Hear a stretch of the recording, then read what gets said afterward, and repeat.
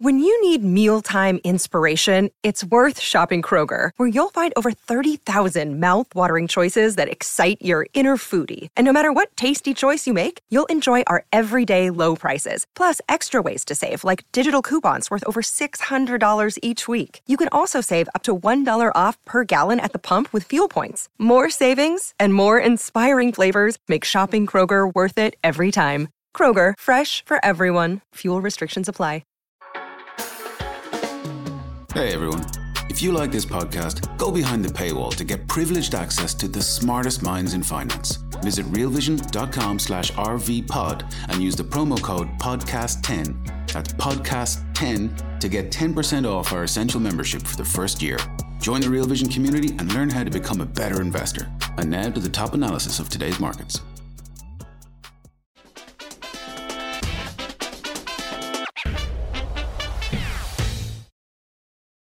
Is the market mispricing the Fed? Hi, everyone. Welcome to the Real Vision Daily Briefing. With me today is Dr. Kamal Srikumar, president of Srikumar Global Strategies. Hi, Sri. Thanks for being with us. Very good to be back with you, Maggie. It is excellent to have you back and a great day for it. So the December Consumer Price Report, we're all waiting for it with bated breath. It came in line with expectations. Is the Fed making progress in its fight against inflation? The Fed is making progress in its fight against inflation. As you stated, it is very correct, Maggie, but they haven't reached the target. The target is 2%. And even after today's remarkable improvement on all the numbers came in exactly as expected. But the year-on-year percentage change is still running at 6.5%. The Fed's target is 2%. So we are more than 3 times the Fed target. So the issue is, yes, they are moving toward the target in a correct direction. The negative part about it is too soon to declare victory and quit. So what do you think they do with policy? Because the consensus seems to be, at the very least, they're reducing the amount they're going to hike. But you get the sense that people think there's maybe even a pause coming. Is the market wrong? Let's see what we mean by the Fed. We have the various Fed governors who have been saying things contradictory to each other, as they typically do in public. The only objective, I think, is to create more volatility in the market because they don't create any information. Some others benefit from the fact that they are able to go to Australia, they're able to go to Amsterdam and make statements. That's very nice for them too. But the markets are not benefiting from that movement. What we see today is that the market has rallied starting last Friday in anticipation of a pause in rate hike, followed eventually by a rate cut. The various central bank heads, they've been trying desperately hard to let us know that they are not stopping yet, they are going to keep increasing, but the market doesn't believe them. The reason is the credibility of the Fed is still very low. They misjudged inflation. And they waited a long time, even after they decided that inflation was not going to be transitory, before they decided to tighten. And we are just, all of us are paying the price for it. Now, when the Fed says, hey guys, we are going to keep increasing interest rates. It's not done yet. Despite this number, we are still going to do it. The market says, let's see, let's believe when we see it. And I don't think it's going to happen. That's the problem. Wow. Yeah, there does seem to be that tension, and the market keeps going back and forth. But the sort of the default seems to be to keep looking for that pivot. We've discussed it and chatted about it on the show for really since the year started. So George is asking, do you think they go 25, or could they surprise and do 50 in February, especially because the market seems to keep rallying, which is kind of working against their aims? If the market keeps rallying from now through February 1st, that's when we are going to have the decision at 2 p.m. Eastern that day.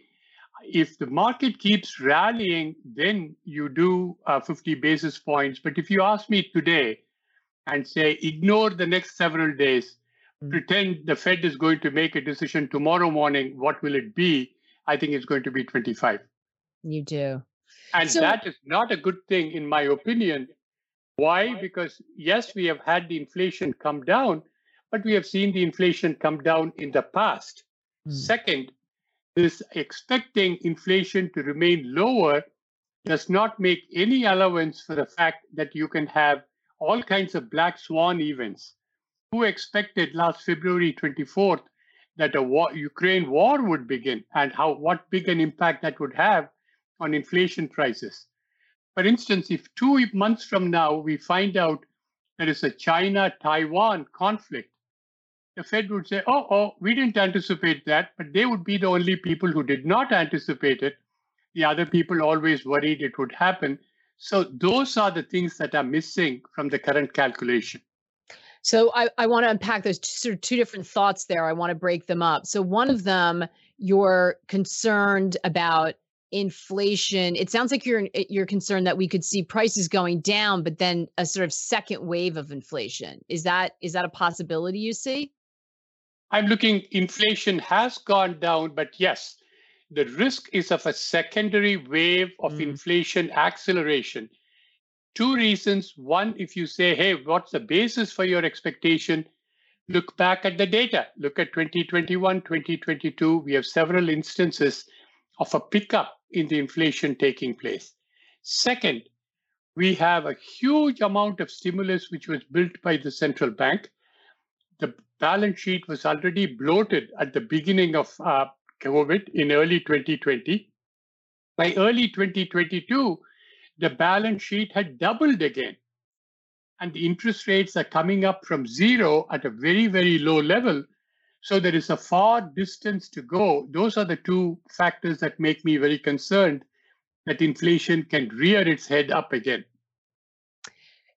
So this is very interesting, I think, especially given the posture of the market. I just want to flag for those of you who get our newsletter, Matt included in there today a chart of the NYSE, and it's showing that even coming into today's session, the market's overbought. There seems to be this bullish sentiment.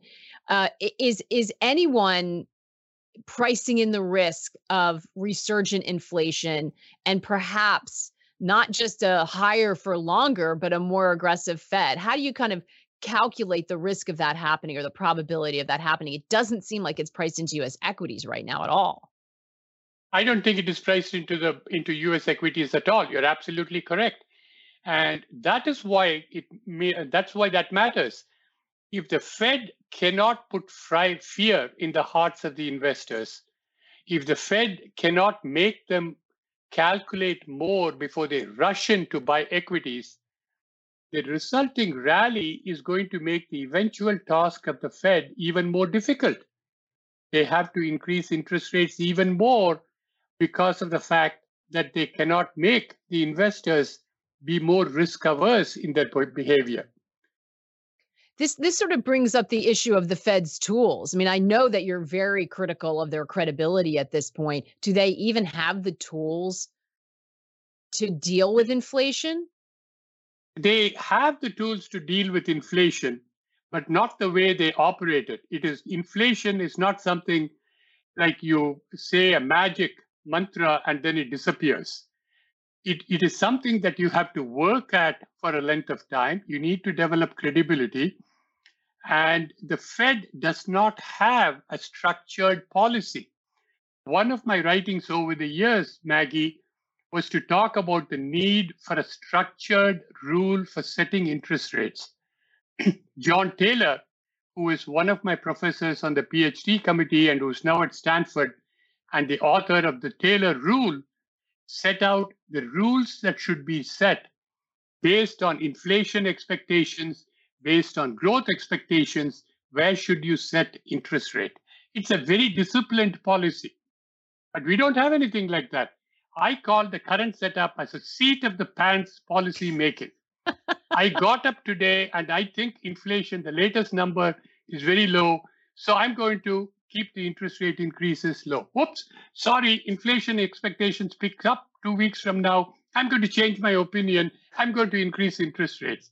So there is no consistency. There is no long-term nature to the policy making. And that's what we lack. So the answer to your question is somewhat lengthy, Maggie. What I'm trying to say is that, yes, the Fed has the tools to deal with inflation, but it is not using them, and it has not set up a good structure for using them. Can you imagine, just in my mind when you said that, Sri, I just thought of the press conference that Jay Powell has all the time. Can you imagine if someone said to him, someone's described your policy as seat of the pants? How would you respond to that? It's just hilarious. But I think that's what a lot of people feel. So we have a great comment from Marco. By the way, you guys are on fire. Keep them coming. So many good questions right now. I want to start bringing them in right away. Marco's saying, do we feel the current levels of inflation have become embedded given the tightness of the labor market? Great question, Marco. That is a great question. I think the embedded essentially says our inflationary expectations becoming second nature to investors in the market. And I would say yes. If you think about it, we have had high inflation now for about 18 months. And we have had the Fed feeding it for a period of time. Wages have increased significantly more than in historical terms, and yet the workers are losing in real terms. The wage increases are not keeping pace with inflation. So when you put it all together, even if the inflation rate comes down, the workers are going to be asking for more wages. One more factor.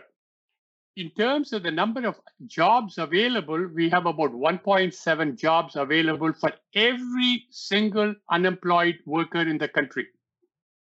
Why is it that happens? Why don't we have an unemployment rate of 0 rather than 3.5%?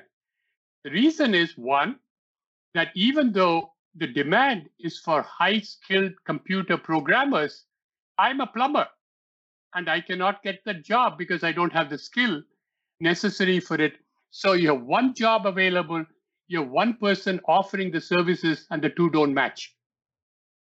Yeah, a mismatch. Although I can't lay my hands on a plumber to save my life, but it's a good market to be a plumber, but yeah, that's true. Yes. Maybe plumber is a bad maybe example. A different example, but I know what you mean. This is what they talk about, structural problems with the labor market, right? A mismatch of skill versus even in industries where you didn't need those, everything's a computer technician job now, even in the most basic. Exactly. So that is an issue. And we could have avoided that when we did the post-COVID recovery. The money had been given not only for childcare, not only for you to be able to buy your basics, but also to train you to do something which is much more in demand, so that when the recovery takes place, the worker is offering some services which are also in demand. And the open jobs to unemployed worker ratio is brought down significantly. And remember, Jerome Powell said one way he's going to lower inflation is to lower wage pressure, and he would lower wage pressure by lowering that 1.7 number to well below the number 1, meaning less than one job available per unemployed worker. But it just hasn't happened. Hey everyone, we're going to take a quick break right now to hear a word from our partners. We'll be right back with more of the day's top analysis on the Real Vision Daily Briefing. You're a podcast listener, and this is a podcast ad. Reach great listeners like yourself with podcast advertising from Libsyn Ads. Choose from hundreds of top podcasts offering host endorsements, or run a reproduced ad like this one across thousands of shows to reach your target audience with Libsyn Ads. Go to libsynads.com now. That's LIBSYN ads.com. We have a question from Michael, softball question. I disagree, Michael. These are basic questions we should be asking. Have we seen the top for the 10-year yield? This is interesting because Sri, you just published a research piece this week called Lessons for the New Year. And one of them was pay attention to signals from the U.S. Treasury market, specifically the yield curve. So what's the bond market telling you? And have we seen the top for the 10-year Treasury? There are actually two questions embedded in that, Maggie, and let me tackle the easier one first. During the period from 2017 to 2021, when there was a lot of expectation of yields going up, I took a contrary position and said 10-year yield will keep going down. And in fact, we ended up with the 10-year going below 1%. Then suddenly I switched after January 5th of 2001, not January 6th, but January 5th, when the Georgia Senate elections were decided, when all branches of government went into Democratic hands, I said, this is going to give rise to a lot of spending and inflation is going to go up, bond yields are going to go up. And and that's when roughly the bond yields started to turn around and rise. Ceiling. I have been saying for a while, the ceiling for the 10-year is 4%. And we actually went to about 425, 430, then we went to 445. We are today about 450. I'm still saying 4% is about the peak. So if you're an investor, if you're in 10-year bonds at 4% and you go to sleep and wake up 2 years later, you wouldn't be unhappy. You would do quite well. The second part of the question is about the yield curve. And that is the yield curve from 2 years to 10 years is normally positively sloped, meaning the 2-year yield is lower than the 10-year yield. Because if you're lending money to Uncle Sam, you want to get paid more money for the longer term than shorter term. Yeah, it's supposed to look like that. Right. Exactly. And since early July, that trend completely reversed. We went into what is known as the inversion. That curve became negative. In early July, it was about -8, -10 basis points small. By early December, it had gone to -85 basis points, and today we are at about -70. What is significant about that? Banks typically borrow short-term and they lend long-term. So if the short-term, long-term yield differential is reversed, banks are going to be unwilling to lend, and that causes a recession. And that's what we see happening. Second, look at one other part of the yield curve, the 3-month to 10-year US Treasury. Today, it is negative or inverted to the tune of -110 basis points. So two different portions of the yield curve are suggesting a high level of inversion. And it says to me somewhere around June of 2023, we have the recession beginning. No matter what Jerome Powell might say and what President Biden might want us to believe, the recession seems to be essentially baked into the system. So is that why you think that the top on the 10-year is sort of near 4%? Because we are inevitably going to go into recession? Exactly. Very good point. That is the reason for it. And as a result of that, inflation is going to come down because you have what is known as destruction of demand caused by a recession. And that in turn brings down the inflation rate. That brings down the 10-year yield. So Lena, hi Lena, asked a great question on Twitter. Shall we see transient Goldilocks before recession, which may happen later this year? So do we get a period where things look good before we inevitably go into recession? A fake soft landing, maybe. Yep. We are in the transient Goldilocks that Lena speaks about. We are in it right now. Inflation has come down.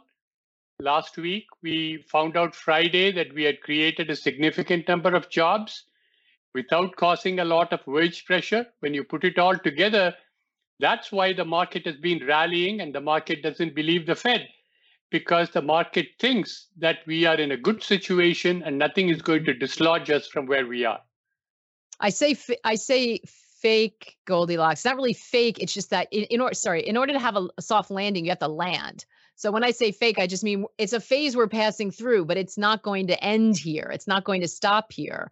So the Fed's not going to be able to get a soft landing, you think? That is, and exactly. The market, which there are more and more people talking about that. So that is a pipe dream, you feel like. Right, exactly. So if you don't want to call it a Goldilocks landing, you're in a Goldilocks phase of the economic cycle. Right. But short, but sweet. Sweet, but short. Unfortunately not going to last. But perhaps time to sort of get your house in order, get your portfolio in order, get ready for the recession. So do you think there are some who argue that recession is already priced in? The bottom's in. We've already seen it. The market anticipates it. So we already got through all that. The bottom was in October. They were looking ahead.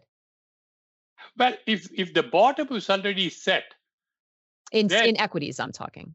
Yeah. If the bottom had been set in equities, and hereafter you're off to the races because you have seen the low point, then you're also arguing that inflation today at 6.5% is success, is victory.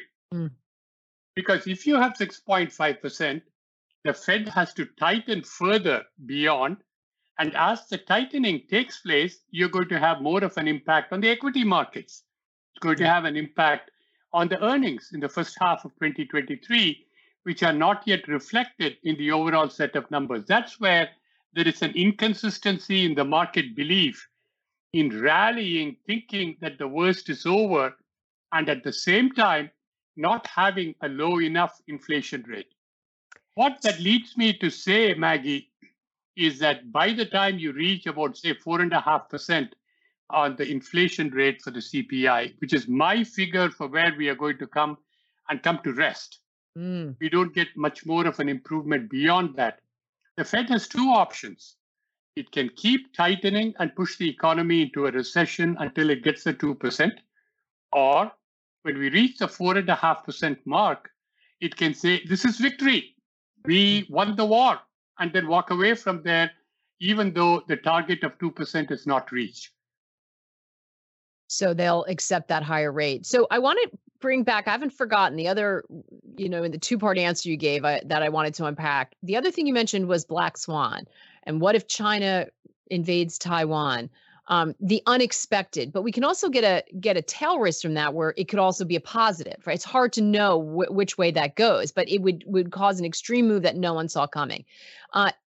In this week's new show, Steno Signals, my colleague Andreas looked at the implications of China's reopening. This is something right now a lot of people are talking about. And he took a contrarian view when it came to energy. He talked about lots of implications that would come off the back of that. But one of them was energy. Let's take a listen to that clip.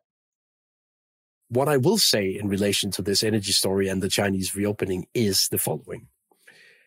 Russia now only sells its oil to China and India. Those are the two major clients left. I find it very hard to believe a scenario where the OPEC Plus decides to cut the supply of oil during a Chinese reopening, simply due to the fact that Russia cannot live with a scenario where they decide to, quote unquote, piss off their biggest client in the commodity space. And that is essentially what they will do if they agree on supply cuts in the OPEC Plus cooperation amidst a Chinese reopening. So I consider that a very unlikely scenario to unfold over the course of Q1. And therefore, I consider supply to be ample relative to demand, even in a scenario where the Chinese economy reopens. And that's why I prefer to bet on the Chinese reopening in base metals, such as copper, instead of in energy. And that full episode is available on our website. I highly recommend it. Everyone's been going crazy. We love this new series. If you're not already a member, Brian will drop the link in the chat so you can figure out how to watch that whole thing. So Sri, how do you see this playing out? I mean, interesting conversation or angle that Andreas has, but what do you think? Is China's reopening bullish for energy? I take a somewhat different tack from Andreas. China opening up, yes, it is bullish for energy in the sense that China enters and the economy starts to grow more rapidly again. They need more energy. And China is one of the biggest oil importers in the world, along with Japan and India. Those are the three big oil importing countries. So yes, it is bullish. But on the other hand, the China and India are the two countries which are big customers for Russian oil. Even after all the embargo has been set by Western powers, they continue to buy from Russia. They get a subsidized price. The difference from Andreas' view that I would take, Maggie, is that it is possible for Russia to give subsidized price to these two countries and at the same time cooperate with Saudi Arabia and other members of OPEC, so forming the OPEC Plus, and set a much higher prices for the United States or for Western Europe. So you can play both games. You could do the subsidy for your two favored customers and at the same time restrict supply to the rest of the world And because the two markets are not supposed to compete with each other, because if you buy from Russia other than India and China, anybody else buying cheap from Russia will not get insurance for their ships. So there are other restrictions that the Western powers have put on it. So Russia can deal with it both ways, which is why I think there is more flexibility that Russia has than I think Andreas is allowing them to have in his talk. Yeah, very interesting point. A side deal, and then they Exactly. stay on course with OPEC plus. We're going to take another quick break to hear a word from our partners. We'll be right back with more of the day's top analysis on the Real Vision Daily Briefing. You're a podcast listener, and this is a podcast ad. Reach great listeners like yourself with podcast advertising from Libsyn Ads. Choose from hundreds of top podcasts offering host endorsements, or run a reproduced ad like this one across thousands of shows to reach your target audience with Libsyn Ads. Go to libsynads.com now. That's LIBSYN ads.com. So when we're talking about economic growth, do you think that China's reopening, will be strong enough to offset some of the recession worries in the U.S. and in the West? Well, first of all, let's, again, I'm going to break your question down into two parts. If the Chinese economic recovery does last, and we go from the 3 or 3.5% growth that they had to, let's say, double that level, if not more, in 2023 as a result of the opening up, yes, it would be good for US exports. It would be good, better for European Union exports. The question is, does that happen? What we have today is a Chinese abrupt opening up of the economy. The lockdowns have been completely removed. And effective January 8th, Chinese tourists can get on a plane and go to any country that would accept them, with or without COVID testing on the other side. So it is positive for global tourism. It is positive for global demand. But also, at the same time, the numbers coming from Beijing suggest that the extent of COVID incidences have shot up in the last 3 to 4 weeks, significant increase. So the question you have to ask is, do the Chinese still go ahead with the opening up despite an increase in COVID, or do they abruptly lock down the system again? If it is the latter, it will cause even more disruption to the global economy in terms of supply side chains, in terms of economic growth, than if the opening had not happened at all. To open it and shut it down is much more serious. So that's the big unknown that we are dealing with today. Yeah. And it's worth reminding us all that it's an unknown, and especially so in China, where we do not have any reliable reports, or any of the such. Question about the dollar, Sri. We have it from Colin. What is your view on the U.S. dollar? Do you think the dollar's peaked? Is the peak in?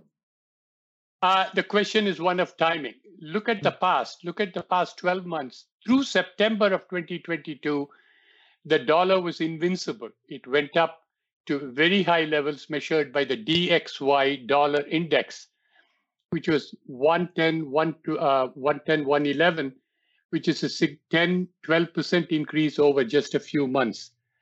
From September onward, the dollar started to crack and to come down in valuation. For example, with the euro, we had the euro weaken to 96.5 US cents from 1.13, $1.13 at the beginning of 2012. It goes to about 96 cents by September. But since then, the dollar has weakened considerably. The euro, for instance, is 106, 107.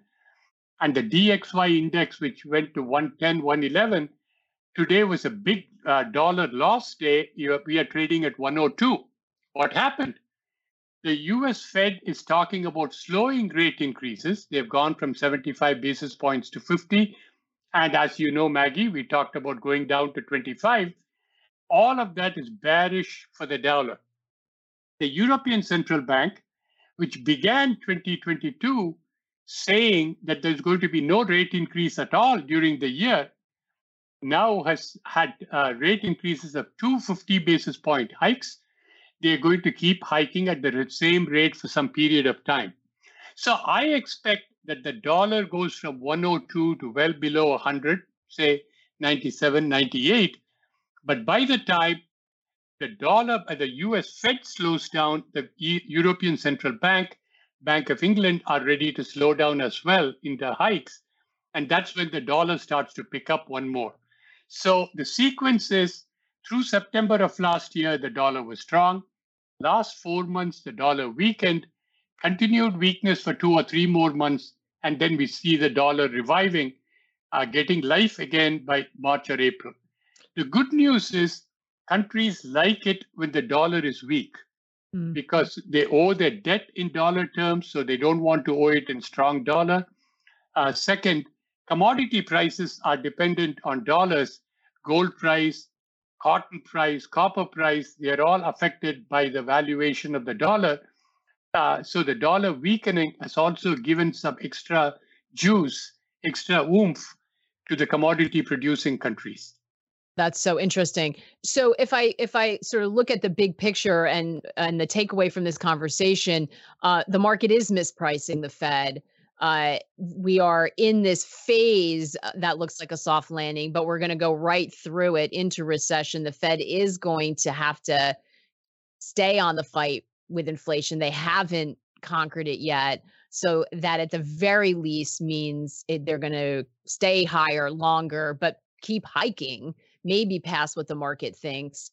4% is the top on the 10-year or around that because we are going into recession. The timing of that in your mind looks like it's maybe the June period.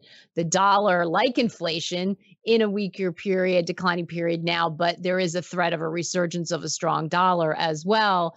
I guess my remaining question in China's reopening is a little unclear right now. Right. That may help, but that depends on it going well and continuing.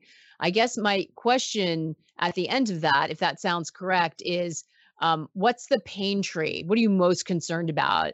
Is it another severe leg down in U.S. equities, global equities? Is it Europe? What are you most concerned about here? First of all, let me say you gave an excellent summary there of all the various points. So I think that's a wonderful summary to follow up on, Maggie. What is the thing that I'm more worried about? I am both very concerned about and also, in a sense, looking forward to it, which is that something breaks within the system with all the rate increases and the quantitative tightening that is going on. I don't think the collapse of FTX, maybe it was related to the fact to some extent that there was a monetary tightening, but it was not the principal influence. It is more like what happened in the United Kingdom in September, where you had a government which followed an absolutely insane policy on coming in on essentially giving tax cuts when the central bank, the Bank of England, was fighting inflation at the same time. And the gilt, as they call the UK sovereign bond yields, surged. The pension funds lost a lot of money, and the Bank of England overnight switched over from quantitative tightening to quantitative easing. That's it. They threw away the book as far as inflation is concerned. We don't care anymore. We are going to do something different. Here in the United States, if you have something breaking, and then you will have the Fed, which is going to come in, say, we are the last ditch liquidity provider. We have to provide liquidity. And for your investors, your listeners, the point being that is a big buy signal. That's why I say it's also exciting, because if you have a massive failure, if you have a Lehman Brothers, if you have a long-term capital management of 1998 take place again, and that's the time when the Fed enters to save the system. And saving the system means risk assets like equities essentially benefit from it at the same time. And you can hold on. It's like suddenly the plane which is landing is suddenly taking off in a hurry. And if you hold on to it, you're going to go to great heights yourself. Yeah, well, that's what everyone keeps thinking is going to happen, right? But we've got to survive that, survive the event in order. So we're going to end on, I'm guessing that means that you like cash here as well, so that you've got some powder dry should we see that break and a takeoff in risk assets. Exactly. And I like 2-year and 10-year Treasury yields, as you would have guessed. They are on the high side. They're going to come down over the next year to year and a half. And any other high quality fixed income, which are giving a premium to US Treasuries, again, give you a very decent income as you wait for the stock market to bottom. Sri, this was fantastic. And all of the listeners were so engaged and not only asking fantastic questions, but having like a really healthy debate amongst themselves during this conversation, which is what we love. So fantastic all around. Pleasure seeing you again. Thank you. And very good to be with you again, Maggie. Great. We'll talk to you in the coming weeks and months about the potential for that black swan again. So keep your eyes out for us. And also, just a programming note from us, super excited about this. I think you've been hearing about it all week, but we are going to do an extended RVDB starting tomorrow on Fridays, so we can really dig into some of these important topics that are going to help you protect your money. Tomorrow's is with Andreas and Raul. So get your questions ready, put your thinking caps on, and make sure you join us for that. You'll get a lot more details on how you can navigate through that new expanded hour-long episode. I'm really looking forward to it. In the meantime, as always, take care and good luck out there.